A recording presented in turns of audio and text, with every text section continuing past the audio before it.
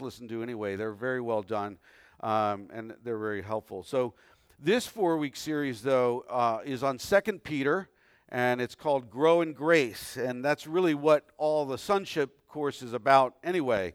And we realize that a lot of what we said last week, that the church, we as Christians have to be diligent in recognizing false teachers and false doctrine while trusting in the Scriptures, putting our trust in what God has said to us. Remember last week we said that George Barna stated that only 13% of teaching pastors, the guys, the gals in the pulpit teaching crowds, teaching them on Sunday morning, like myself preaching to you right now, only 13% of them have a biblical worldview, which is extremely alarming. And I think what Donna said about England and Australia, we have gone that way. We are a post-Christian culture, and that is alarming.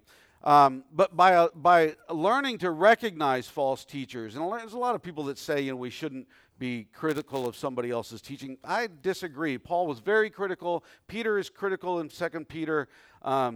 We need to be critical of these things. But as we are able to recognize false teachers, we are able to identify those who actually do teach truth, right? And by living into God's truth, we can grow in grace, which includes what Peter talks about today, is living out of Christian virtues, right? So open with me in your pew Bibles to page 830, right in front of you, in the chair in front of you, page 830, and follow along as I read 2 Peter 1, verses 1 through 15. Page 830, 2 Peter 1, 1 through 15. If you don't know it, 2 Peter comes after 1 Peter. Well, maybe you would know that, but anyway. But it starts like this. Simon Peter, a servant and apostle of Jesus Christ, to those who through the righteousness of our God and Savior Jesus Christ have received a faith as precious as ours. So remember that. We receive faith. We don't make it ourselves. It's not in us. We don't have it in the beginning. God gives it to us. It's a gift, right? That's chapter 2 of Ephesians, right? A faith as precious as ours. Grace and peace be yours in abundance through the knowledge of God and of Jesus our Lord. Verse 3, His divine power has given us everything we need for a godly life through our knowledge of Him who called us by His glory and goodness, His own glory and goodness. Through these He has given us His very great and precious promises, so that through them you may participate in the divine nature, having escaped the corruption in the world caused by evil desires. Now stop there just for a minute. Let's reiterate some of those points. We have everything we need to grow in grace and peace. We have everything we need. God has supplied all of that. We have everything we need there by the Holy Spirit, by the Word of God, by the fellowship of believers, things like that. And faith is a gift received by Christ, by which we can participate with God in His kingdom life, right? We've escaped the corruption of the world, and that word corruption literally means the decay of a dead body as they're put in the ground, right? So now Peter's going to explain how we are to live in this to keep that decay at bay, living effectively, living productively in Christ, remembering that this is all a gift by the power of God through Christ. Have I said that it's a gift? I want to reiterate that it's a gift. Remember, this isn't about earning salvation. That's not what Peter's talking about. We don't earn our salvation by works. Rather, it is about sanctification. It is about being made into Christ's likeness. The power to live this way is to live in the blessed gift of God. It really is. And we need to be reminded of it. He continues, verse 5, For this very reason, make every effort to add to your faith goodness. Now, I was thinking as she was singing that song, and by the way, thank you, Natalie. That was beautiful this morning. I was thinking climbing the hill, right? I was thinking, yeah, gosh, because of what you've done, I will climb that hill. I will make the effort, right? I will put in the effort in my spiritual life. I was talking to a young man here today that talked about his sort of like pushing into his spiritual life again and making the efforts, like even just getting to church, like set the alarm, get to church, right? Like those are little simple decisions that make your spiritual life more vibrant. Anyway, For this very reason, make every effort to add to your faith goodness, and to goodness knowledge, and to knowledge self-control, and to self-control perseverance, and to perseverance godliness, and to godliness mutual affection, and to mutual affection love. So some of these things are internal qualities for ourselves. Some of them are, involve other people. For if you possess, verse 8, for if you possess these qualities in increasing measure, they will keep you from being ineffective and unproductive in your knowledge of our Lord Jesus Christ. But whoever does not have them is nearsighted and blind, forgetting that they have been cleansed from their past sins. Now stop there for a moment. We do know, and I think we could all admit, that we do drift away in our thinking, in our understanding. Our spiritual life is like an ebb and flow, isn't it? Knowledge, as Peter uses it here, isn't just head knowledge, although I think he refers to that. Head knowledge is actually very important. Knowing the Word of God is very important, but it is coupled with this knowledge or this knowing Christ as a person, just struggling to get close to Jesus. Because all efforts, all relationships take effort, right, to sustain them well. We know that. Somebody's texting me. Christ will never drop us. We've got to come to the conclusion on that.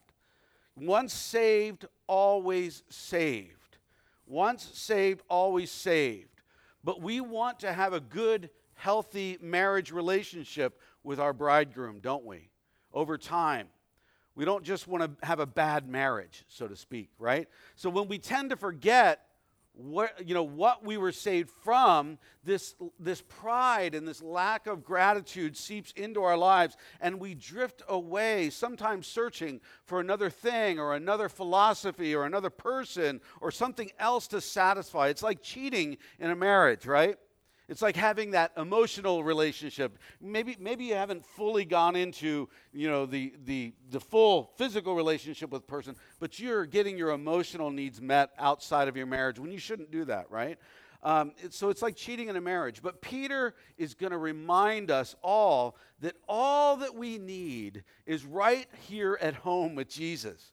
Always, right here in the home of Jesus. And this is a lesson that I have to relearn all the time, right?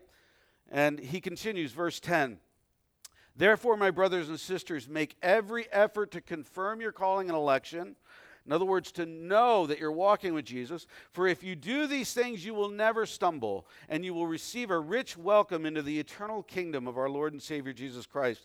So I will always remind you, good pastor, Peter's a good pastor, right? I will always remind you of these things, even though you know them and are firmly established in the truth that you now have. I think it is right to refresh your memory. Now, in other translations, it says, I think it is right to wake you up. So to be woke is actually to be walking with Jesus, right? Woke in the positive sense, not in the woke in the negative sense. But so refresh your memory as long as I live in the tent of this body, because I know that I will soon put it aside, as our Lord Jesus Christ has made clear to me. And I will make every effort to see that after my departure, in other words, after I'm pushing up daisies someplace, you will always be able to remember these things. If they have daisies in Palestine. I don't know if they do. But anyway, let me pray for us. Whew. Father, we thank you for this morning. I thank you for that worship. I thank you for the gifts that you have blessed Natalie with to bring us into the throne room. I thank you that we can do that together. And I thank you that people like Peter and so many others throughout history have sought to remind us over and over and over again what the gospel is and how to apply it to our hearts and our lives. And I confess to you, Lord Jesus, that I have hard times here. We all do. We want to know you. We want to go that step farther beyond just knowing about you, but to actually knowing you, to living in a close, intimate relationship with you, and therefore, healthy, close, intimate relationships with others. We want your life in us to push out against the pressures of the world, to sustain us when life is difficult, to push out against persecution, so that we can live courageously in all goodness. And in Christ's name we pray. Amen. The ermine, cute little thing if he comes up. Isn't he cute? The ermine is this little white creature, he's got like this snow white fur in the winter, and he instinctively protects his white coat from anything that would make it dirty, right?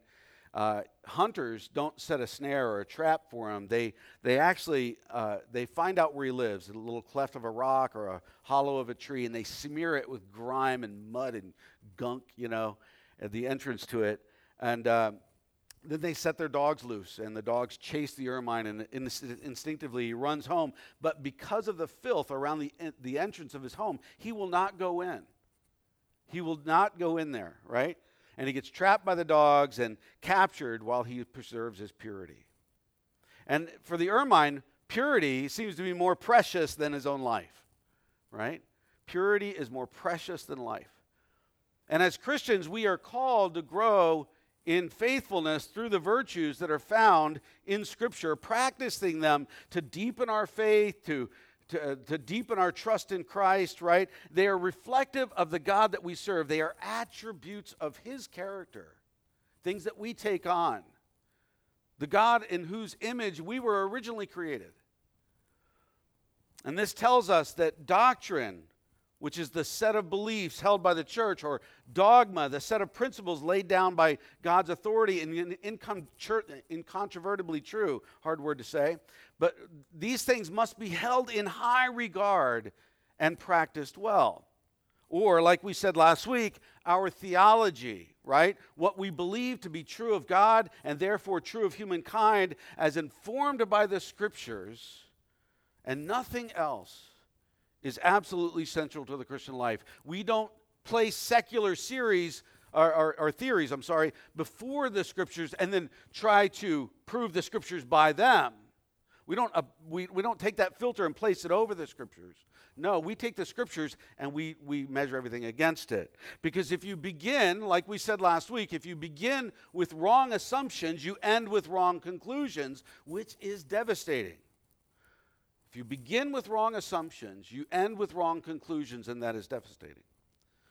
Even if you don't feel the devastation right now, 10 years, 20 years down the road, you will feel it. The Bible is God's word to us, breathed out by Himself through human vessels, right? Our one objective guide. It is the one thing that we have that is our objective guide. We measure everything as truth or a lie against it. And truth, if you remember, sets us free, doesn't it?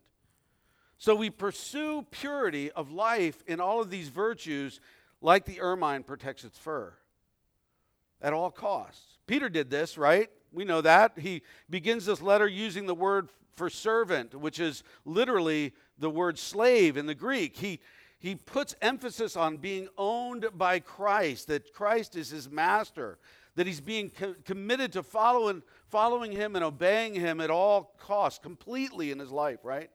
Even to the point that Peter was martyred. He was crucified upside down because he didn't feel he was worthy to be crucified in the way that Christ was. So he told his murderers to crucify him upside down for the sake of Christ's name. Purity in Christ, more precious than life. Rather than compromise, rather than say, I didn't really mean all that. You don't have to kill me, I'm okay. I'm gonna play with the crowd now. No. He stuck to his guns, didn't he? And that cost him his life. 2 Peter is sort of a farewell letter from the apostle in which he seeks to sort of combat the teaching of unethical behavior in the church, the denial of the return of Jesus Christ, and the denial of the final judgment and things like that. These are things that were being taught. And he's attacking false teaching. And as I said, some people will get nervous when you call out a false teacher from the pulpit or in public. But Paul did this routinely. Peter does this right here. It is necessary in the church to call out false teaching and say, don't listen to that, right? Teaching which seeks to twist theology and doctrine and dogma into something that is inconsistent with God. Most scholars date 2 Peter around AD 67. He died in 68. So he's had a few years to pastor and watch as false teachers arise in the church and how they lead people astray, and to have experienced all the damage that has done. And we're seeing that today in our churches in America right now. The specific heresy Peter was attacking was Gnosticism, which much of the New Testament battles. Paul battled that in his letters quite often. And without getting deeply into Gnosticism, it basically says you have to have a special knowledge to be saved, like some super spiritual special knowledge, or a special super spiritual special knowledge to actually walk with God. It's an over-spirituality, a spiritual pride deviating from biblical truth or biblical teaching. But Peter, like any good pastor, says that we have all that we need through our knowledge of Jesus Christ. Remember that the scriptures, although you don't fully understand everything all the time, they are written pretty much on a third grade level. They can be explored by anybody in this room, right? Modern Gnostic thoughts driving movements of social justice and human sexuality in our country right now, in our world right now, and some Christians have bought into all these arguments, claiming that you have to be woke, that you have to have some special knowledge, or you don't really get it, you're not really there. That's a lie. And that is all based on feeling rather than on solid Christian doctrine. I had another pastor write me last night, and I was just typing an answer to him this morning, whether or not I would teach on certain subjects from the pulpit. And I said, I routinely do, because people need to hear it. Right now especially, they need to hear it clearly. Not in a harsh, angry way, but in a really intense, passionate way. They need to hear it. Otherwise, we're not teaching truth holistically. The gospel has to be taught holistically. It affects all areas of life, and people need to hear these things. Where was I? Others often elevate the life in the Holy Spirit this way as well, feeling that they alone hear from the Holy Spirit. I had one person in my ministry years ago that used to just say that, like, oh, I hear from the Holy Spirit, you guys aren't hearing it, you know. And I'm like, wait a minute, that's not how it works. It's why prophecy has to be held with an open palm in the context of community, knowing that everything must be confirmed in bodily life, that no one person is the authority in this life, that our senses that we get are very subjective. They're very subjective to my human nature that can pollute them. And so this is where definitive statements are actually harmful. When we're speaking directly from the scriptures, definitive statements are helpful. But definitive statements, when we're talking about prophecy or what our senses of what we're hearing, the feeling language actually becomes more helpful. So we don't say, the Holy Spirit says, or the Holy Spirit told me, like in some authoritative way. Instead, we say, I feel like the Holy Spirit is saying this to me. And blah, blah, blah, and you say whatever it is. And then you say, what do you think? What do you think, people around me, right? Confirming it in community with other mature Bible-believing Christians and against the scriptures, right? Peter immediately begins to tell us the knowledge of God is ours to obtain through Christ's power in us, right? Grace and peace be multiplied to you, it says in the ESV, and in the NIV it says abundance, right? Given in abundance. Not just added bit by bit, but in a multiplicative fashion that I'm constantly adding to this and growing in it. And Peter indicates that grace and truth are ours in the knowledge of God and our Lord Jesus Christ. And as we grow as we grow in our knowledge, as we grow to know God, we gain these essential sort of foundations for salvation and living. And the primary way we know and we grow is in the knowledge of God, and that is it's just through ingesting His Word, right? It's just taking it in. The absolute one objective thing that we can rely on. The one thing that we should all be really well versed in. Everything else is subjective. It's helpful, but it is subjective and it needs to be tested. The Word of God is written, it is tangible, whereas our senses and feelings are all subjective. Not necessarily that those senses and feelings are wrong. They might be right, but they need to be held in a certain way. Knowledge also must exhibit itself in behavior, right? I can't just be a smart guy about God. It needs to be lived out. If it's not, it's ineffective and unproductive. Boy, I get convicted in that area quite a bit. I think we all do. We all wish we could do more, right? So in verses 5 through 10, Peter encourages believers to build their faith through right living. Verse 5 uses the word virtue in the ESV and translated as goodness in the NIV. And that is really defined as behavior shown in high moral standards. Now, behavior shown not in high moral standards. Behavior shown in high moral standards. Really walking these things out. The church has traditionally recognized 7 virtues: faith, hope, love, which is charity; prudence, which is wisdom; justice; fortitude, which is courage. Don't forget courage. That's a big one. And temperance, which is self-control. That's a big one too, which we don't really think too much about these days, I don't think. And all the other virtues kind of fall under these 7 in some ways, such as the virtue of humility would fall under temperance, right? And patience would fall under fortitude. The Bible teaches, though, that all Christian virtues fall under 2 overarching virtues of holiness and love. Very important words. On holiness, David Guzik writes, God is holy in the sense that he is both unique and there was no one else like him. And he is completely free of evil and infinitely good. Completely free of evil and infinitely good.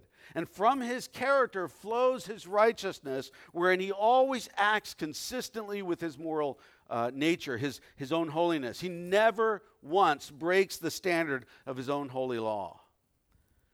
And finally, he's just.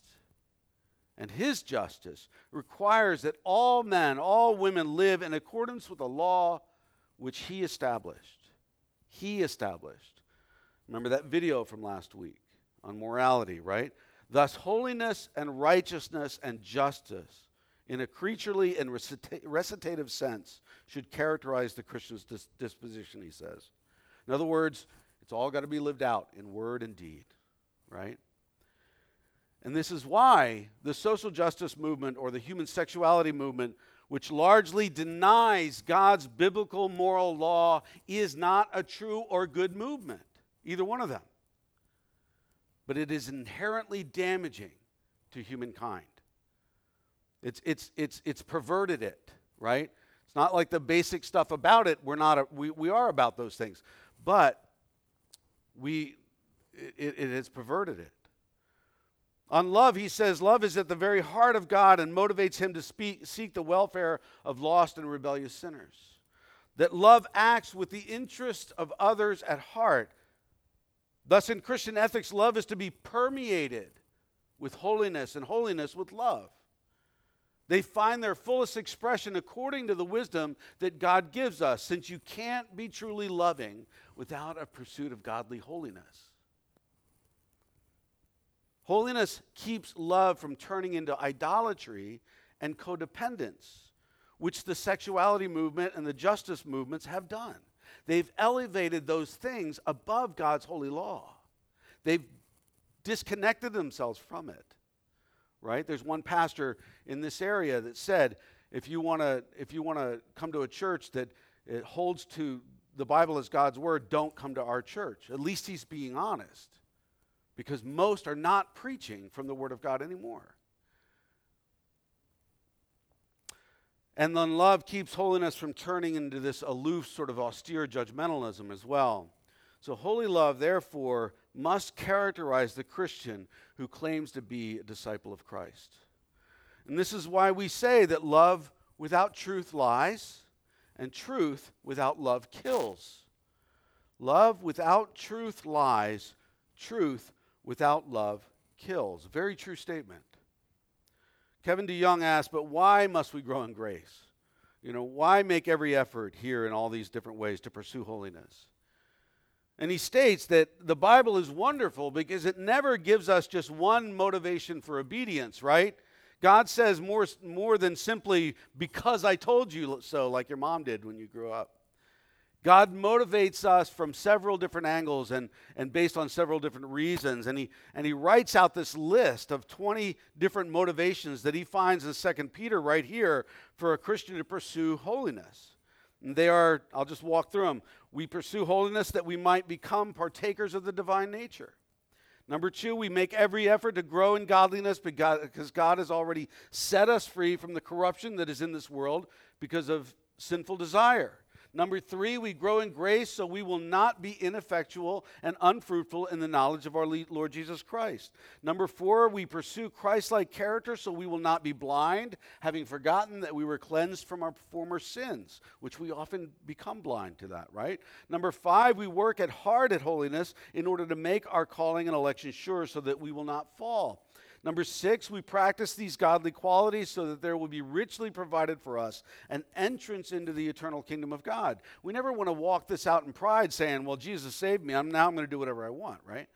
Number 7, we pursue godliness because Jesus is coming back again in great power, and we know this to be true because of the glory revealed on the Mount of Transfiguration and because of the prophecy of Scripture. And I would add that Scripture is totally and absolutely trustworthy. Nothing that I have ever read in my 55 plus years of walking this earth has ever said otherwise. It has been time tested over thousands of years. And in my life as well, right? Number 8, we walk in obedience to Christ because those who wander into sensuality are condemned and will be destroyed. If you live your life that way, Scripture says you probably are not saved, right? Number 9, we are serious about holiness. Now, let me stop there and say, it's not that we don't stumble and fall. I don't want to sound like, some moralist up here in some ways, but when we totally have just given ourselves over, there's a sign there that we don't really know the Lord, right? Number 9, we are serious about holiness because we believe that God knows how to judge the wicked and save the righteous. He does know that. I don't. Number 10, we turn from ungodliness because this one's a harsh one to hear. His wording is pretty harsh. We turn from ungodliness because those who revel in sin are ugly blots and blemishes, irrational animals, unsteady souls, and accursed children. Number 11, we pursue holiness because sin never delivers on its promises. Number 12, we pursue holiness because those who live in their sin, again, are like those returning to slavery, returning to the mire, and returning to the vomit. You know that verse in Proverbs some people like to quote, like a dog always returns to its vomit. Horrible image, but it's very true, right? Number 13, we must remember to be holy so we will not be drawn away by those scoffers who will come in the last days following their own sinful desires. And that's what we talked about last week, that we are swimming in that right now. Number 14, we make every effort to be godly because the world will not always continue as it does now. The heavens and the earth are stored up for fire, being kept until the day of judgment and destruction of the ungodly. There is a coming reckoning of humankind. I believe that. I preached a sermon probably 2 or 3 years ago on hell. It was the first sermon I've heard on hell. Now, I did it, right? Nobody preaches that sermon anymore. But there is going to be a reconciliation across the board. The eternal kingdom of God will be fully established. Do we believe that or not? Because it really makes a difference. Number 15, we must take Christ-likeness seriously right now because we do not know when the Lord will return. Number 16, we pursue holiness because of all our works will be exposed on the last day. Number 17, we pursue holiness because whatever we live for in this life will be burned up and dissolved. Can you get the sense from some of these that it's a fight against our own pride? I can't just live for whatever I want, say that I'm following Jesus and live for whatever I want, thinking that I'm not going to have to answer for that later. You will, right? Number 18, we strive to walk in obedience and repentance because in doing so, we may hasten the coming of the day of God. I want Jesus to come back right now. Amen, I do, because that is the best thing, right? I want suffering and war and all that garbage to end. Number 19, we live in righteousness now because we are waiting for the new heavens and the new earth in which righteousness will dwell forever. Number 20, we pursue godliness so that Christ might be glorified both now and into the day of eternity. So these godly virtues speak into how we live, reflective of Jesus today. We are the people of God, called to something different. Now, whatever label we use, doctrine, dogma, theology, biblically what we believe about God and likewise humanity defines how we live and is central to our Christian life. And we are called to grow in this knowledge, right? This knowledge of Christ, and to live it all out for the glory of God in our lives and the betterment of ourselves and the betterment of others. We are the salt and light. That's not a prideful statement because it doesn't come from me. It's just Christ using me. Again, exactly because beginning from wrong assumptions leads us to wrong conclusions, which is extremely damaging and leads to damaging behavior. I saw an Instagram post from a quote-unquote Christian friend of mine on Instagram, obviously, recently, which said, 2 ideas that will never agree with one another, made in the image of God and total depravity. I don't know how you take that, but if he means that those 2 things cannot be true of us at the same time, he is not living out of doctrinal purity, and he's damaging. The Bible tells us very clearly we are made in the image of God, but that the fall has brought us to a state of total depravity, total need of salvation and restoration in Christ. Be careful what you like on those things, right? To deny either one of those points or to say that they are mutually exclusive is to undermine a core doctrine of the faith and to lie to people. Paul would not agree with that statement. Peter would not agree with that statement. We are made in the image of God, but sin has separated us from him. Christianity demands repentance from sin and submission to the lordship of Christ. And as Christians, we must be responsible with our words and with how we live, including what we like and dislike or share in social media. I've had this talk with my kids. You know, kids just like, and they're like hitting that little heart button on every stupid thing that they see. And I'm like, why did you like that? Did you see what they said? No, they haven't read what they've said. They've just looked at the person. It's the person, and so they like it. I'm like, read what they said. You do not want to like that statement. And they've started to think about that. I'm fired up. Anyway. J.C. Ryle explains, and I love how he says this. He says, mark what I say.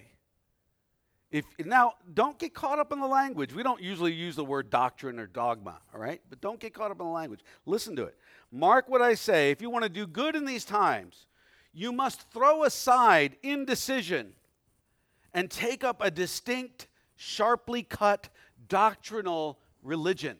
In other words, be well versed in your biblical theology of God and of mankind. Because if you believe little, those to whom you try to do good, and I think when he says try to do good, he is talking about a holistic evangelism of people.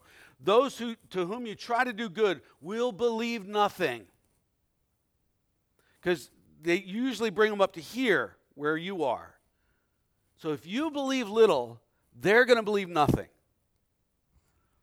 In other words, our primary goal of living virtuously is to glorify Christ and be witnesses of Christ, which is what, by the way, 1 Peter is all about. It's about our identity in Christ, and it's about our call to be witnesses with our lives and our words to Christ in this world.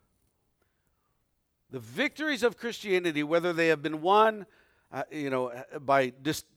wherever they have been won, wherever we've preached the gospel in this world, they have been won by distinct doctrinal theology, by telling people roundly of Christ's vicarious death and his sacrifice, by showing them Christ's substitution on the cross and his precious blood, by teaching them about justification by faith and bidding them to believe on a crucified Savior, by preaching ruin by sin and redemption by Christ, regeneration by the Spirit, by lifting up that brazen serpent, if you remember that story, by telling men to look up and live, to believe, to repent and to be converted. It's not inviting Jesus into your heart. It's repent and believe, repent and follow.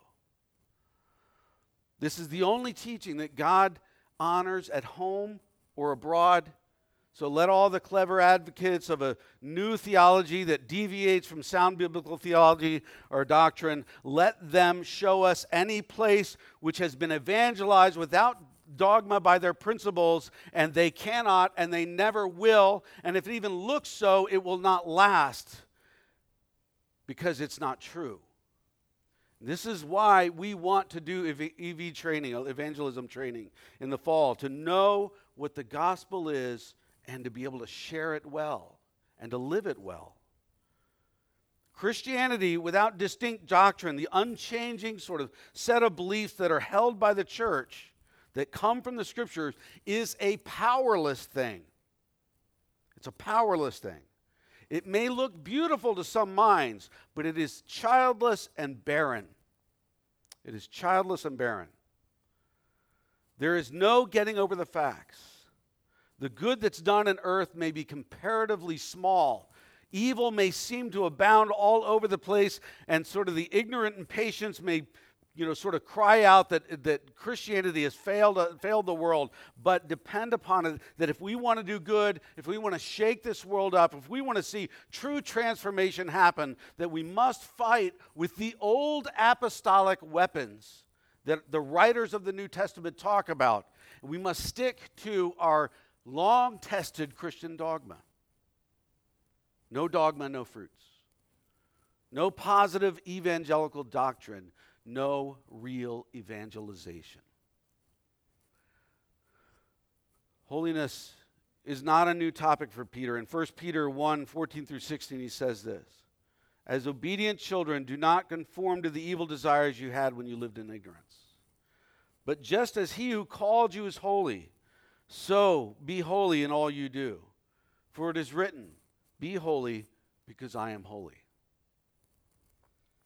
I had a guy use that verse against me once. Sometimes we translate that verse, or maybe it's another verse, I forget, be perfect as I am perfect. And he says, you're not perfect. I'm like, yeah, that's not what it means. It means I'm called to pursue this in his power. This guy was, depraved dude. I'll tell you that story another time. But it is a choice that we make in the power of the Spirit to walk in the truth of God, the truth that has been communicated to us by Him. And it doesn't happen by osmosis. It happens but by walking up that mountain, by living it out, by an intentional pursuit of God. That's why I said I'm not going to sugarcoat it anymore. You need to be at the sonship study. You need to be at church on Sunday mornings. You need to be here and there. Steph and I were she just went to the bathroom, but Steph and I were talking this morning about the influence of all the stuff upon us right now. You are swimming in it.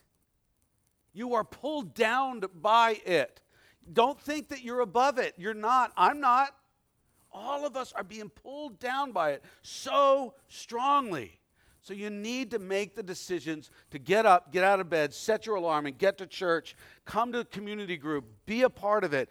Pray. Live it out together. Walk it out together. Things like that. Sorry, I am like off on a tangent. But our translation for holiness comes from the Hebrew word kadosh, which means to cut. To be holy means to be cut off, to be separate, to be separate from everything else. It doesn't mean that we extract ourselves from society and go live as hermits, but it does mean that we live differently. We live by a different king. We follow a different master, and that is very important. It means to be in a class all your own, distinct from anything that has ever existed or ever will exist. And kadosh also means to be entirely, morally pure. To be holy as I am holy. All the time and in every way possible, privately and corporately. And men and women, listen to me. Your private life drives your corporate life. Your private life drives your corporate life. If you think, nobody knows, I can do this over on the side. It's not the way it works. It affects it. Your private life drives your corporate life. So here's your homework. So I'll shut up, right? Meditate on this passage, especially those verses that talk about these virtues. Ask the Holy Spirit to reveal to you where you need to grow. I've also sent you another short article. If you're on our Breeze thing, if you're not, you can email me and I'll send it to you this week. But it's called How Can I Glorify God? It's a very simple, short article, one pager, right? But it's also a different list of 20 things that we can do to glorify God in our lives. So take that, use it, and meditate it on your quiet times. It uses different scriptures from around the Bible. But pray God convicts you and moves you forward in living in these virtues and to pursue holiness.